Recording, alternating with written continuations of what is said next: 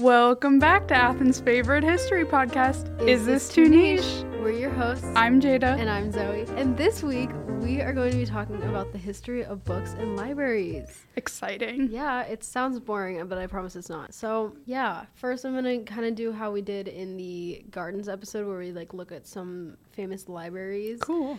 And then I'm going to be talking about the history of books and stories and important books and why this matters today, because it does matter today very much so, as you will see. Yes. So history is divided between prehistory and history, obviously. Prehistory refers to a time before written language, and our notions of the people of prehistory are usually pretty misguided. We think of them as primitive cave people, but we would be nowhere without them, and they may have not been able to keep written records, but that's not to say that they didn't have their own way of documenting things. The earliest attempts to tell stories may be found on the walls of caves or etched or carved onto animal bones. But prehistory wasn't just these cave people. The early beginnings of ancient civilizations such as Mesopotamia or Greece also existed and flourished throughout prehistory. In the Minoan civilization on Crete, the people had a highly developed sense of urban planning and even built complicated palace complexes long before the Mycenaeans arrived and brought them linear A and B, which was the earliest form of writing in ancient Greek history. Of course, we know that the Mesopotamians had cuneiform and the Egyptians had hieroglyphics, but what did they do with these languages? Good question. Cuneiform was invented under the Sumerian civilization around 2600 BCE in Mesopotamia. It was written on clay tablets, which were then left to dry and could be stored and preserved. Earliest uses of these tablets were mostly administrative, but the first libraries appeared 5,000 years ago in this area, and they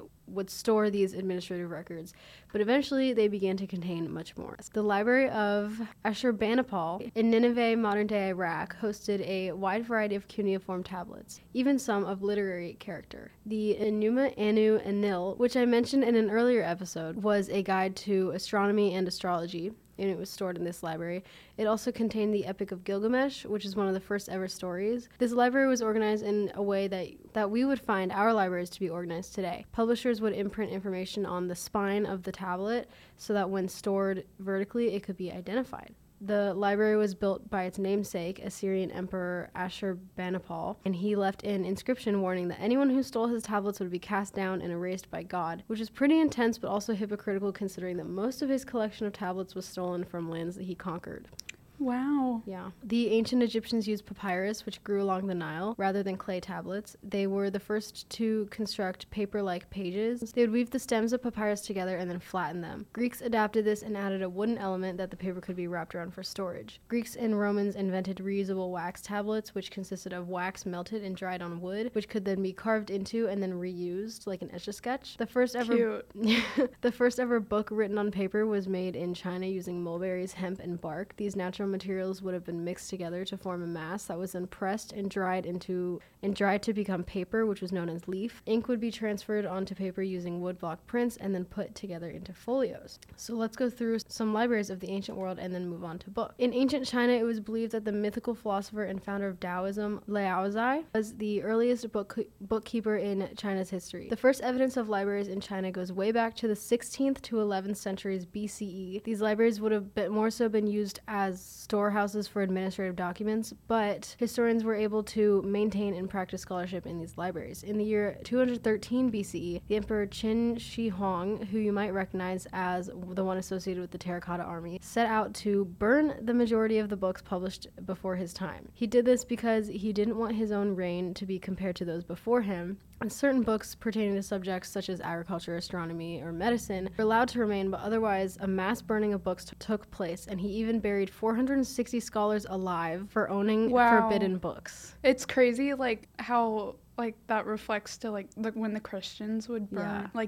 Even in our fairies episode, when they diminished the history of fairies, so that their power was still strong. It's weird how those things just coordinate. I don't know. Mm-hmm. It's just crazy. I will discuss the burning and banning of books a little bit later. Cool. Because it's very important. Mm-hmm. But luckily, after Qin Shi Huang did all this, the Han Dynasty reversed the book banning policy and established 3 imperial libraries. Woodblock printing was adapted in Asia, and it was an advanced and important way of producing texts. Even in Korea, it was used to reproduce Buddhist documents. In Persepolis, the capital of ancient Persia, the first books were used to keep records, as in most of these ancient cultures. years. At Persepolis, archaeologists have uncovered what is believed to have been the Library of Persia, which, based on the fact that it would have contained pretty much all of the administrative documents of that civilization, was the backbone of their society. It contained works in 3 languages: Babylonian, Old Persian, and Elamite, and it is possible that the tablets were transferred from Persia to Egypt during Alexander the Great's reign, but we'll get into that later. In Isfahan, Iran, the Sariye was supposedly a library used to store important books and manuscripts of the ancients. However, the remains of this library have never been found. It's possible that when the library at Baghdad was constructed centuries later, scholars transferred the contents of this ancient library over, but it's remained a bit of an archaeological mystery.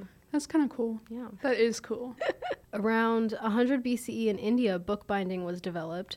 These early books were sutras and would have been written on palm leaves, which were split down the middle, dried, rubbed with ink, and then bound with twine. The format of books really depended on what culture you were a part of. In some places, we had tablets, and others scrolls. It wasn't until much later that books began to look like the way they do today, but we'll get into that later.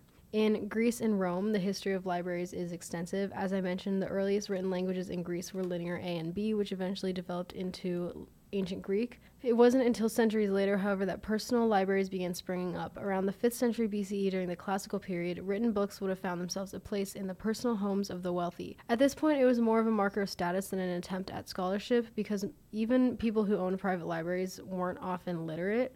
So they're just like, hey, look at all these books that I can't read. In Rome, Augustus and Julius Caesar popularized public libraries. Rome's first public library was established by Asinius Pollio under Julius Caesar's instruction. The goal was to rival the Library of Alexandria, and this new library was known as the Anla Libertatis, and it set the standard of dividing works between Greek and Roman. Patrons of the library had access to scrolls and could have checked them out and read them as we do today. That's sick. Kind of cute. Yeah. Kind of fun. Most early libraries were entirely theological. Early libraries were subject to censorship. Sounds familiar. But eventually, philosophical works such as those by Plato and Aristotle became popular. Okay, this is the library you've all been waiting for, the Library of Alexandria. This was the most significant library of the ancient world. It was established under the Ptolemaic dynasty, which was a Greek dynasty ruling Egypt, and it was the center of learning from the 3rd century BCE until... ? Yeah. We aren't really sure when, how, or if the library was even destroyed, but I will discuss that momentarily. The Library of Alexandria has been regarded as this mythic universal library that contained all of the knowledge of the ancient world, and thus when it was infamously burned to the ground, all of the knowledge was lost, and it was this huge tragedy. But this is kind of a huge misconception. It's unclear how or if the library was intentionally destroyed, and even if it was, at this point in history, so many copies of pieces of writings had been copied and spread around the world that we didn't really lose all the knowledge of the ancient world. In fact, when Ptolemy established the library, he acquired books for it by demanding that every visitor to the ports of Alexandria hand over the books that they'd brought with them. He would then have the books copied, and he would return these copies to the owners of the books and keep the originals for the library. Oh, interesting. Yeah. So pretty much every book in the library is a copy. Yeah. No, the originals were in the library, but the copies still existed elsewhere. But they gave the copies back to the people who had the originals? Yeah. Wow, yeah. That's shady. I would be like, I want to keep my copy of the book. Wait, I annotated that. Yeah, exactly. That was actually for English class.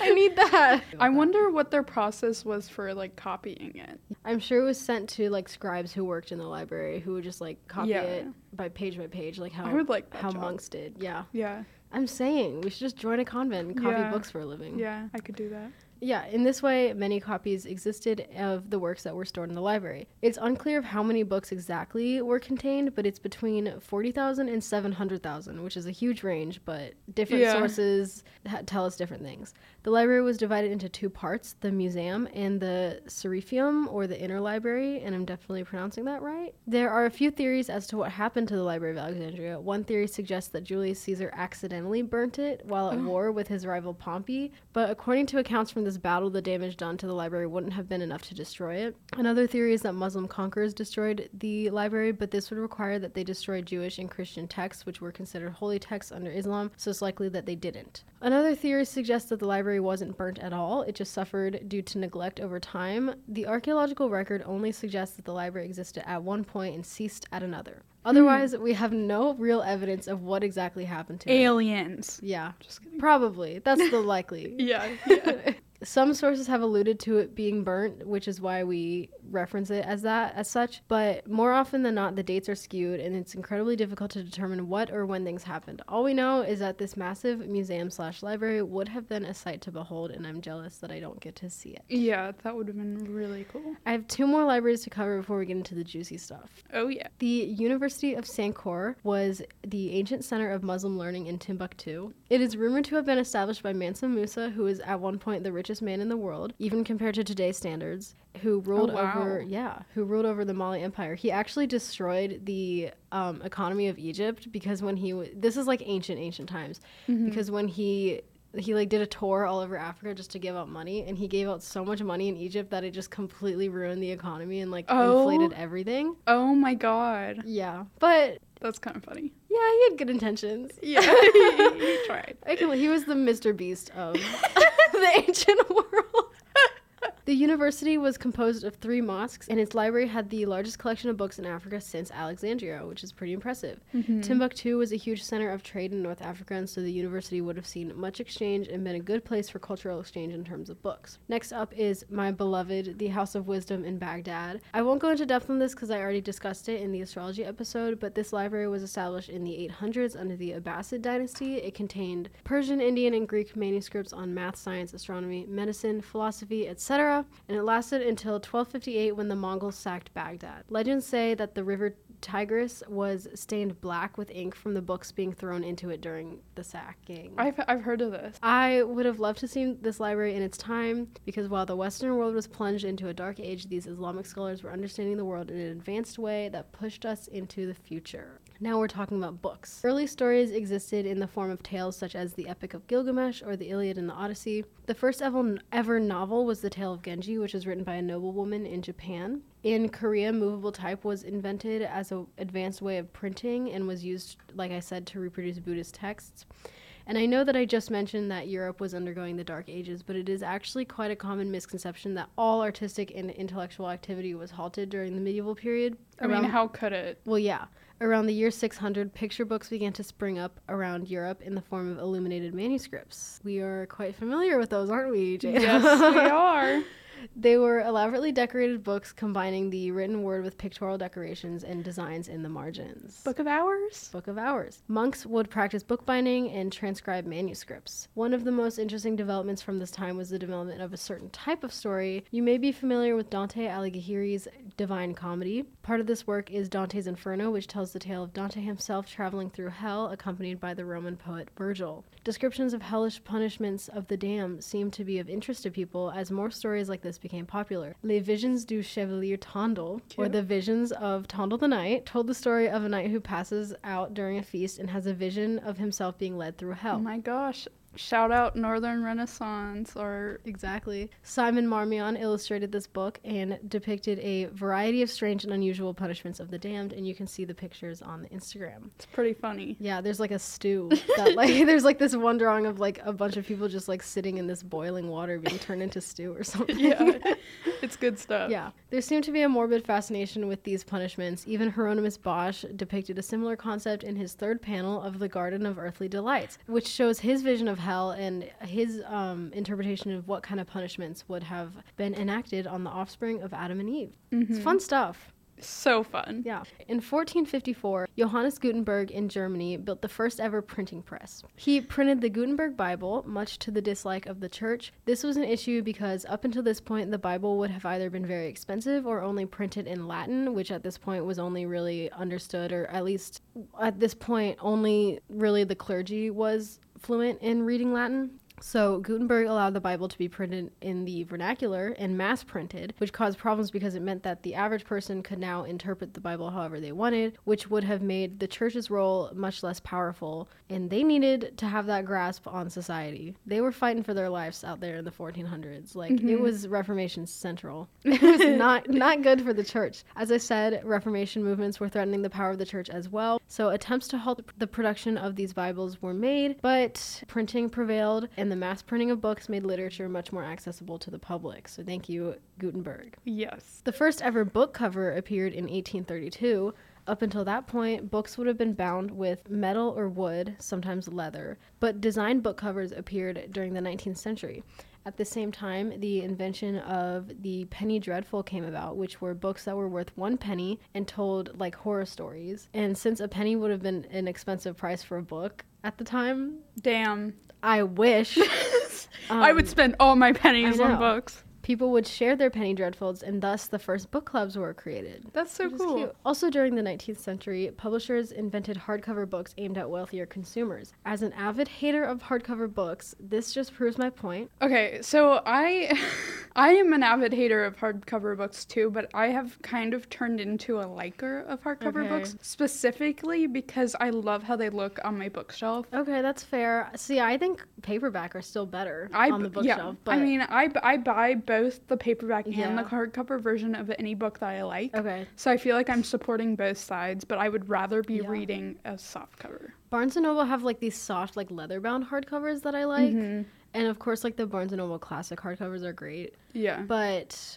it's always going to be paperback for me. I like breaking the spine of my books. Me too. Because I need to like fully see the whole page. Yeah. I don't like my hands hurt when I read because I'm like holding the page open the whole time. When it's like super hardcover just makes it. I know hardcover just makes it so much worse because it's like you're working out. And I have a hardcover. I hate when the new books come in hardcover because when I was first reading a Qatar and the last book is like 800 pages and it was hardcover. It's like impossible to open. No, mine broke off the spine completely. Yeah. Like it's ruined. But I keep it because of memories, you know? Well, no, I like to see that a book has been loved. Yeah. Like when it's kind of beat up a little bit. But I'm like, I hate hardcover. I will wait until the book comes out in paperback. I hate when they only sell like hardcover books for like the first few months that a book comes out. I hate that too. And then it's like they're more expensive still. So yeah, I hate that too. But I've noticed like the paperback books are beginning to be like in the 20s. But like, they have to be because they're paying for rent. They're paying. I am a full supporter of not going on Amazon for books. And I know you shop on Amazon for books, and I do. It's because we don't have a bookstore here that's worth it. Yeah. But you could also order from Barnes & Nobles because they're paying to be there. That's true. Amazon's only paying to ship. That's true. Amazon is like trying to take over the book market. They have to pay for electricity. I do not support taking over the book market. No, I love agree. Bookstores. I love, like, I go to Barnes & Noble and I know that I'm going to spend a lot of money. Yeah. But it's fine. You just accept it. I mean, I would like it to be cheaper. Barnes & Noble never has sales either, which gets on my nerve. All I'm saying is that it should be, the book market needs to be reformed a little bit, I think. Yeah. Amazon shouldn't be allowed to sell books, as much as it pains me to say. As the only reason that Barnes & Noble is so expensive is because they're trying to like compete with Amazon, and it's like causing problems for everyone. They're also paying for the like electricity. Yeah, no. Yes. Like they're not just competing with Amazon. No, I know. Listen, Amazon is competing with them. I got a 4. Barnes & Noble. I got a 4 on microeconomics. I know how economics works. I understand. Ew, I hate that. I understand this situation. I am a Barnes & Noble supporter for the most part, but when it comes down to it, they still are a corporate company. Yes, that's why I'm saying half-price books. Ultimately, you should support local bookstores. Yeah. But when your local bookstore doesn't sell any books that you want, you don't have that many options. Yeah, we don't have options now, but we do at home. Yes. Yeah. When I'm home, I'll go buy books. I will be better, okay? Good. I just have like an addiction to needing books to like get to me the minute that I finish a book, and the only people who will do that is Amazon. I'm sorry. I get that. Literature needs to be made more accessible just in general. Yeah, because we're supporting. No wonder people hate reading because it costs $20 per book. Yeah, it's hard. Well, I can't say that. I used to spend all my money on books, but I know. Me too. It's like moral of the story: books need to be more accessible to everyone. Yes. And the reason they're not is because in the 19th century, book publishers were like, we can make more money. Yeah. Let's use hardcovers. And support your local bookstores. Yes, do that. As I was saying, during the 19th century, publishers invented hardcover books specifically so that they could make more money because they knew wealthier people would want to have hardcover books because they could be like, ooh, look at me. Flop. I'm not a poor person. I'm not a peasant who reads paperback. Flop. And it became like an actual thing, and that's why there's a huge difference between hardcover and paperback nowadays, and it's annoying. 2 American brothers set up a publishing company which sent books to people by mail order, which slays. This became Random House Publishing, which still exists today. Wow. You think pigeons ever delivered a book? I don't think so, no. Okay. And then Penguin Publishers came next, which I love Penguin Publishers. Yes. Penguin Classics. Oh my god. Best thing ever. And they specifically marketed their books to be easily identifiable, which obviously you can see that. Still is. So yeah, I'm going to hand it over to you. Okay. Because this kind of fits in the timescape of what's going on. I think this is a good time to... And yeah, I'm sending you guys over to Jada's Corner. Welcome to Jada's Corner. We're not going anywhere this week. We're going to hang out here. Well, you're hanging out in the library of your corner. Yeah. We're hanging out in the library of my corner. Yeah. We were going to talk just a little bit about the culture of book collecting. We both, I would say, are book lovers, as we can tell by our little talk there. So I just thought it would be a fun little topic to get into. Book collecting became most common in Britain in the 1800s among men, and I thought this was really interesting, but book collecting was actually a really frowned upon hobby. Around this time, the term Bibliomania was coined by one of the book collectors, and they started calling themselves bibliomaniacs. Me. And as we know, during this time, they didn't really understand mental illness, but today we can actually identify the term bibliomania as a branch of obsessive-compulsive disorder that involves... Quite literally me. I have that, and I love books. What are you talking about? It involves collecting and hoarding books to a point that social life or health is at risk. Do I have to say it? Do I have to say that it's me? We know. It's okay. But in the 1800s, when the bibliomania was sweeping over the upper-class individuals, they identified the symptoms as a frenzy for culling and hunting down first editions, rare copies, books of certain sizes, or printed on a specific paper. Okay, real. We were literally just talking about that. Yeah. There are so many bizarre accounts of people genuinely fearing the bibliomaniacs, but one of the most famous is of Dr. Aloy Pitchler, who in 1869 was given the title of Extraordinary Librarian at the Imperial Public Library in St. Petersburg, Russia, which is a very high title that gives him a salary 3 times higher than the average librarian. Wow. Yeah, he's up there. A few months after Pitchler took his position at the library, they started realizing that they were missing an alarming amount of books from their collections. They reported strange behavior from Pitchler, saying that he would drop books by the exit, then run to put them back on the shelf. He refused to ever take off his long trench coat.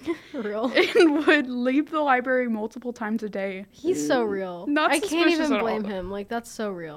And in March of 1871, they found 4,500 books in Pitchler's possession. Oh my god. He stole all sorts of books and committed the largest library theft on record. I can't even blame him. I know. I would do the same. Sorry. That's kind of it for my little edition on books, and our little flashback on our art heist episode. Yeah. But I also wanted to mention a really cool book collector that I was lucky enough to visit in Muncie, Indiana. That was my setup.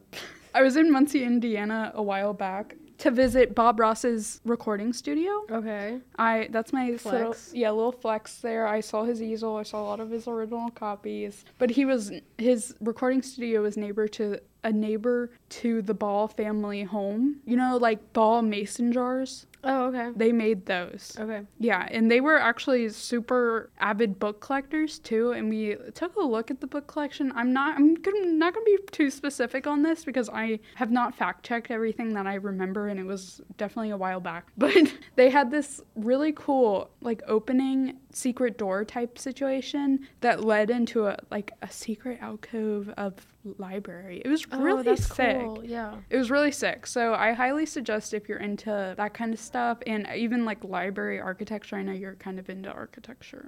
Whatever. A little bit. Yeah.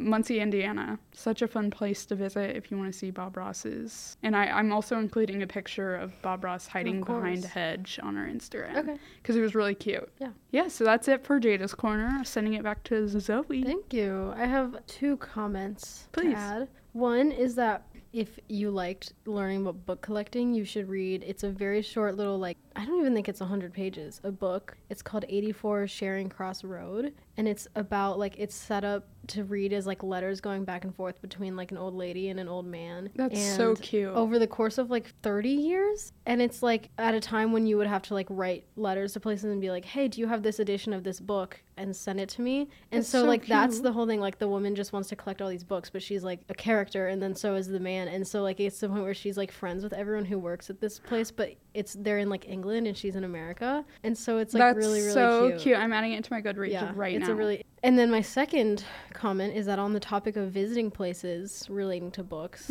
I visited Salem, Massachusetts, and you can actually go into the house that the House of Seven Gables was based on. Ooh. I haven't actually, to this day, I have the book, but I haven't actually read the House of Seven Gables, but it's basically like themes on witchcraft, and obviously because it's Salem. Yeah. And like something about this family who lived in this house being cursed and all this stuff, and you get to like go into the actual house. It was the only cool part of Salem. Because Salem is unfortunately very disappointing. But yeah, the house is cool. I still haven't read the book, but maybe I will now. So backtracking a little bit to talk about historical books and important books in history, there have been a lot of books that have been published and made a very important impact, not just on individuals, but on history itself. For instance, as I mentioned, the Gutenberg Bible and the Tales of Genji. But we also have books such as Beowulf, which... Correct me if I'm wrong. My English major friend might correct me, but I believe is a poem? It's not me. No, it's not you. Poem? Question mark? I don't know. Abby, you did your entire tutorial or whatever it is on Beowulf, so if you're listening, correct me. Then there's also the Canterbury Tales, stories like Faust. I could go on.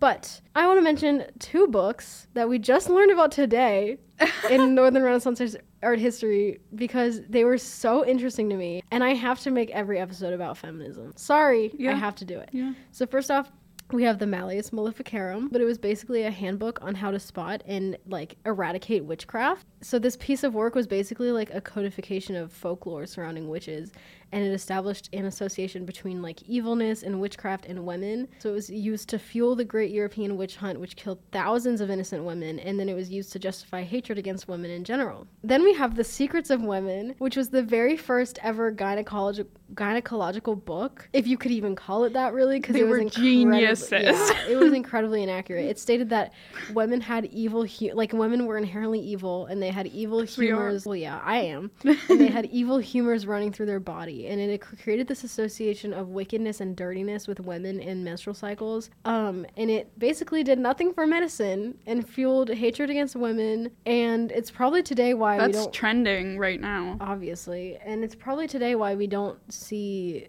women receiving adequate medical attention. Yeah. Which slays. Yeah. Wow, it goes all the way back to then. It always does. My last segment is very important, and it relates to current social and political developments. So listen up. Everyone, put your listening ears on. Book banning has always been an issue, but right now more than ever, our freedoms are quite literally under attack. We've seen this in Florida with Ron DeSantis' Don't Say Gay bill, which is obviously built on prejudice, thinly masked as a, quote, concern for the children. Do not be fooled. This is an attack on LGBTQ people and freedom of speech and freedom of the press. This bill, along with other bills trying to ban LGBTQ or racial content in libraries, is built on the assertion that sexual and pornographic content doesn't belong in schools. But this belief that gayness is inherently sexual or predatory is a conservative tactic used to alienate LGBTQ people and try to denormalize these identities and make them seem sexually deviant. Sexual orientation is not inherently sexual and is something that children should be exposed to at a young age to foster self-acceptance and acceptance of others. And it is hypocritical to claim to be concerned about children being exposed to sexually explicit content, because have you seen the kind of stuff that like heterosexually oriented TV or TikTok or books or any kind of media like exposes children to? Yeah. I was reading Divergent at the like ripe age of 10. You can't tell me that like that's better than having children read about like gay people existing. Yeah. You know what I mean? Like, yeah. When children are exposed to sex all over, like in all sorts of places and in environments such as like churches or like places where they should feel safe, but instead these lawmakers are turning to an issue that's not an issue. Oh my god, that's trending. Yes. So yeah, and along with, not only is there an attack on books and literacy, but also on trans people. And these go hand in hand. It's not something to be ignored. So please open your eyes. Do not fall victim to the notion that conservatives are stupid and don't understand what they're doing, because they very intentionally are trying to erase an entire group of marginalized people from society by whatever means possible. And they are absolutely doing it with the intention to hurt people and to hurt children and to ingrain hate within our society. Yeah. So do not for 1 minute think that they don't know exactly what they're doing. I needed to add this it was very important to me to add that in the little rant, the tangent. I was getting very frustrated while doing research. But some good news. Last week, a judge in Texas ordered that all LGBTQ books that were removed from libraries be returned in schools. That's good. So that's some good news, and surprising to come out of Texas. But yeah, if you want to do something other than, like vote and donate and etc., then here are a list of books that have been banned that I have read, that I think you should read. Not just you, but just generally the people listening. We have Beloved and the Bluest Eye by Toni Morrison, I Know Why the Caged Bird Sings by Maya Angelou, A Farewell to That's banned? Yeah, which is crazy. A Farewell to Arms by Ernest Hemingway. A Lesson Before Dying by Ernest Gaines, which is an incredible book, and everyone should read it. Their Eyes Were Watching God by Zora Neale Hurston, and The 1619 Project, which everyone should read, ever. Do not, please read. It's about critical race theory, and it needs to be taught in schools. I'm going crazy. We need to, fix things. There's so many others on that list of banned books, including The Hunger Games, Twilight, get ready, Captain Underpants. What? Yeah. The moral of the story is that reading is knowledge and knowledge is power. Most of the knowledge that I have regarding social issues comes from books that I have read from childhood until now. So please do your part and educate yourselves. Don't strip yourself of that power you could have. Yes, girl boss. Educate yourselves. Read. Engage in books. Yes. Even if you don't like reading, I promise, you will find a way to like it. Listen to audiobooks. I don't know. Don't conform. Get off TikTok and open a book. Yeah, man, we have so many recommendations, too. Yeah. I feel like I always recommend books during my episodes. So. Yeah. The question of the week. Ooh. Answer this question. It's very important. And it's, what is your all-time favorite book ever? You can have multiple if you want. Mine, I have multiple, but I'm going to say it's The Secret Life of Bees by Sue Monk Kidd. Oh. So yeah, I want to hear yours. So put it in the comments on Instagram or in the Q&A on Spotify. And I will try to read, if you recommend me good books, I will try to read them because I always am down to hear recommendations. What's yours? So I can't say I have one.